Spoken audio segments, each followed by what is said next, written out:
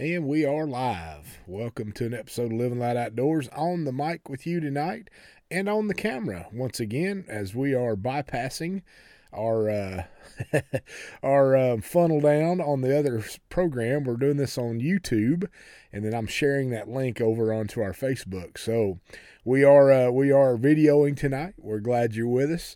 And I know you can't watch me live. I know that's a little bit of a struggle. But we'll get back to that as soon as they let me. But with that, I want to jump in. This is Wednesday. We are going to do week 5 of how to be filled with the Holy Spirit. We've been studying the Holy Spirit for quite some time. I've actually got some more we're going to do that we'll start next week. But we're going to finish this particular series on how to be filled with the Holy Spirit, week 5. The subtitle of this tonight is How You Can Be Filled with the Holy Spirit. How you can be filled with the Holy Spirit. I know we've talked a great deal about why, hows, whens, whats. Well, now we're going to talk about how you can. You can be filled with the Holy Spirit through faith. You became a Christian by faith. You surrendered your life to Christ by faith. He entered your life by faith. You are a follower of Jesus by faith. You can be filled with the Holy Spirit by faith. You should walk in the Spirit by faith the same as you do as in your Christian walk. Ephesians chapter 2, verse 8 through 9 says this, For you are saved by grace through faith, and this is not from yourselves. It is God's gift, not from works, so that no one can boast. You're saved by grace through faith. You have a faith that Jesus Christ died for you on a cross. He shed his blood for you. He sacrificed his life for you. He was buried. He rose again, and he's ascended into heaven, preparing a home for you, and he's paid for your sin. When you surrender to him, his blood covers you. When you accept him into his life, his blood covers you, and his Spirit fills you. Remember, we talked about it. He's going to a place. He's going to go away because the Comforter will come, and we need the Comforter more than we need him, that Comforter being the Holy Spirit, and he allowed it to come to us so that we could be filled with the Holy Spirit. You do not have to beg God for what he has already said is already yours. It's a gift.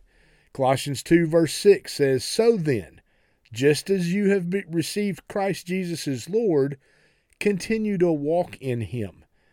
Several factors contribute to preparing your heart for the filling of the Holy Spirit, or the infilling, whichever you want to look at. 1, you must desire to live a life that will please the Lord. You want to walk in his Spirit. You want to walk in faith. You want to walk in relationship with him. You've got to lead a life that pleases the Lord. There's a lot that goes into that. The Bible's full of instructions on that.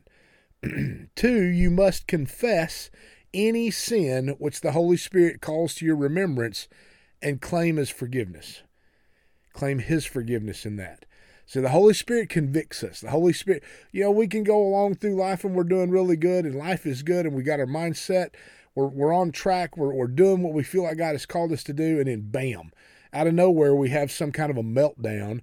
Somebody cuts us off in traffic. Somebody says the wrong thing to us.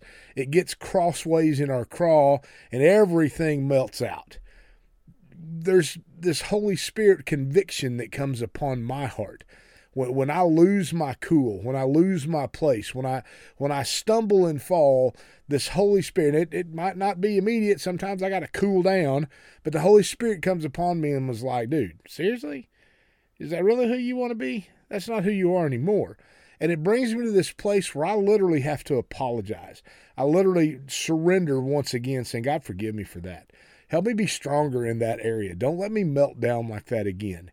And I do this frequently. This isn't something that's like once a month, or this is like sometimes once a day, sometimes 5 times a day. Just depends on where I'm at and what I'm doing. We're human, and our human nature is at war with our spiritual nature constantly. But sometimes we have to confess any sin the Holy Spirit calls to our remembrance, and we claim his forgiveness over that.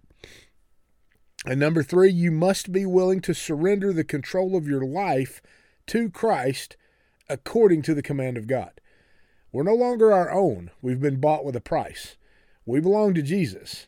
When we surrender to him, we give him the keys to our kingdom. We give him the keys to our heart. He is now Lord of our life. We talked a little bit about this recently. You can't be a follower of Christ if he's not Lord of your life. It doesn't work that way. When you accept him, he becomes Lord. He becomes ruler over this house, this life. Sorry about that. Hit the camera, got the microphone. But we've got to be willing to surrender the control of our life to Christ according to the command of God. So those three elements: you must have a desire to live a life that will please the Lord. You must confess any sin the Holy Spirit calls to your remembrance and claim his forgiveness. And you must be willing to surrender the control of your life to Christ according to the command of God. Again, we are not filled with the Holy Spirit because we desire to be filled, not because we confess our sins or present our bodies to our Lord as a living sacrifice. We are filled by faith and by faith alone. When we accept Christ, the Holy Spirit comes to reside in us. This outpouring, this infilling, this surge of the Holy Spirit inside of us, this fire that sets upon us, comes when we're in full surrender to him. And it manifests itself. Ask the Holy Spirit to show you any unconfessed sin. I've preached a lot about this. Our heart's like we got a lot of closets in there. You know how it is when company's coming over and you shove everything in the closet and you close the door and you ain't opening that door while company's home, right? We kind of do that with God too. There's a lot of things that instead of giving up, we shove over here in the closet. We sweep it under the rug. We put it out of sight, out of mind. And oftentimes we do that, especially when we're in his presence. But when we feel like we're not in his presence, then that closet's not as inaccessible, right? We've got to ask the Holy Spirit to show us any of our unconfessed sin. Clean out our closets. Open every closet door and sweep us clean. Let the Holy Spirit work in you. Just let him have access to your whole life, your whole heart, your whole mind and spirit, and let him convict you of things that maybe you need to change. Maybe there's a habit that you have that needs to change. Listen, we can talk about this. I chewed Copenhagen snuff for 22 years. 22 years of that garbage in my mouth. Started when I was in 7th grade, and I just held on to it all those years. When I surrendered my life, truly, when I had my moment, and I could not go any further, there was that darkness that came upon me, and it was a complete God encounter. It was no longer an experience. It was an encounter with God. It changed my life forever. But that night, and I'm well into my adulthood now, that night I surrendered my life to Christ. I still had my snuff can in my back pocket.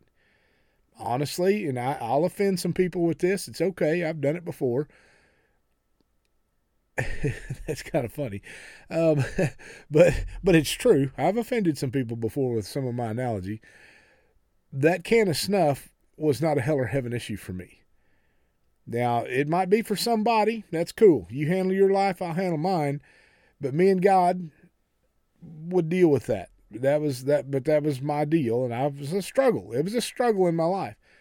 But there came a point after my surrender, after my complete turnaround, after my God encounter, I think God began cleaning me up. There were things in my life that we dealt with as I went along. There's been things that we've dealt with all over these years past. My anger, my attitude, my whatever it might be. So, but that snuff can came into play one particular night. Not out of the blue, but I had tried to quit multiple times. I couldn't do it. I just couldn't do it. It was a terrible habit. I could not on my own quit it. So I got angry. I got angry because it was a baggage in me that I didn't want, but I couldn't seemingly take it away from me. So I told God one night, this habit's no longer mine, it's yours. When you want it out of my life, you take it. Worked for me, might not work for you. I'm just telling you what I did. That went on for a little while. I can remember the very night. It was a Sunday night. My family and I walked into church. I threw a chew out going in the doors. Went in, we sat down. Wasn't anything particular that the pastor preached. It was just a sermon. It was a message. And I just had this crazy feeling to spend some time with the Lord after service. So in the altar call, I made my way to the front. I found myself on my face before the Lord. I did some carpet time. And me and God just had to work some things out. I got up from that moment and I walked away, never to put a grain of that Copenhagen snuff in my mouth ever again. Period. Zero. Had it in my fingers a couple of times because, I was angry and thought, this is just dumb, right? Satan was taking me on a train ride. But I never put any in my mouth again. I had a almost 22-year habit, up to almost 2 cans of snuff a day at the end. But when the Holy Spirit convicted me of it, God took it from me and it was over. I've never dealt with it since. It's never an issue. I'm around people constantly who chew. I don't have to hide from it. Matter of fact, I had 8 cans of it with me when I went into the youth ministry, and I moved them with me to Colorado because my wife was like, "What are you doing?" And I'm like, "Just to prove a point. I've got 8 cans of that garbage sitting in my closet," because I used to buy it in bulk, and it has no hold on me. I can have it in my closet and not desire it. It's not an issue. It's not a struggle. God delivered me from it. The Holy Spirit convicted me. I gave it to God. He took it away. End of story. That's impressive. I love that story. And it's mine. But we ask the Holy Spirit to show us any unconfessed sin in us. 1 John 1:9 says this, "If we confess our sins, he is faithful and righteous to forgive us our sins and to cleanse us from all unrighteousness." God, the Holy Spirit will cleanse us from all unrighteousness. Then we need to claim the filling of the Holy Spirit by faith. Just begin to speak it out. God, I know that you've made it a gift. I know that you've made it available. And Father, tonight I claim the filling of the Holy Spirit in my life right now.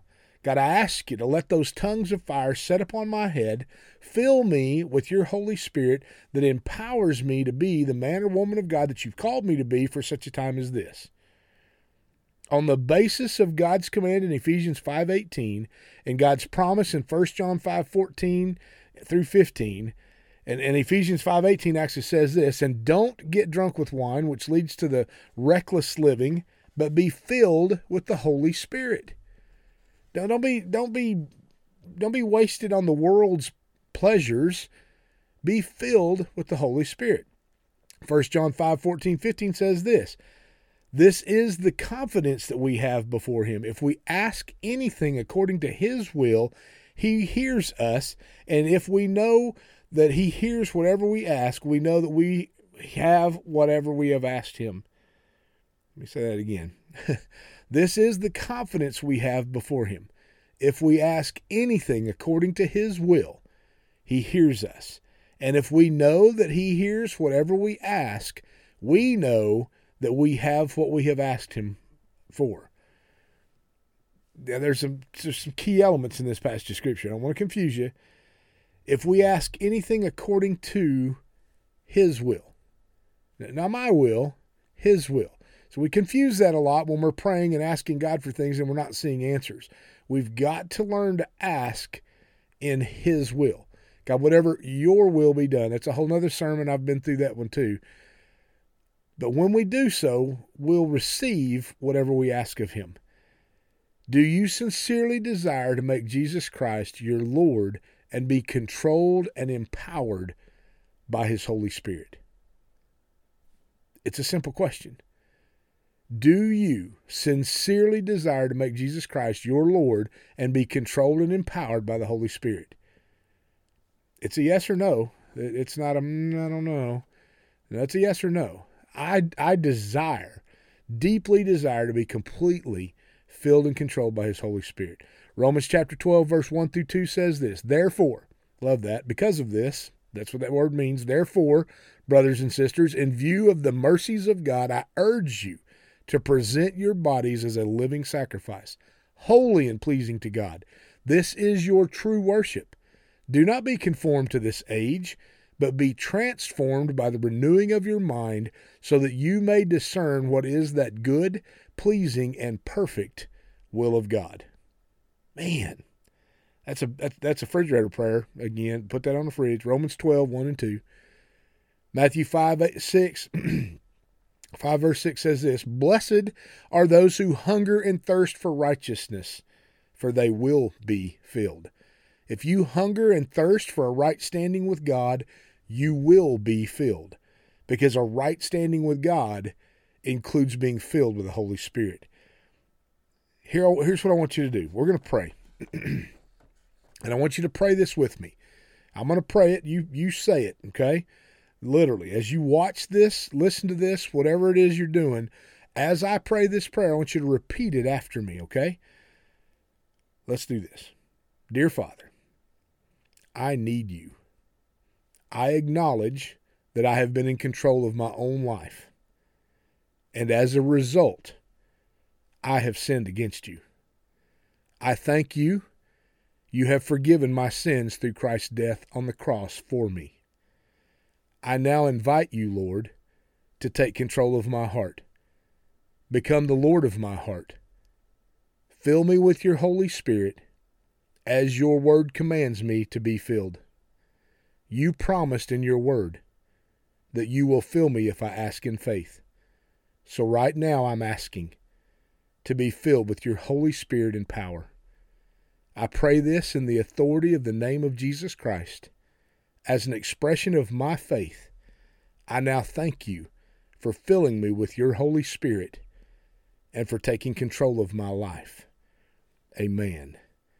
That word amen, translates to so be it. Lord, so be it. Everything that we have just asked for, so be it. In Jesus' name, fill us with your Holy Spirit. Let us walk in power. Empower us by the Spirit's might, not by our own.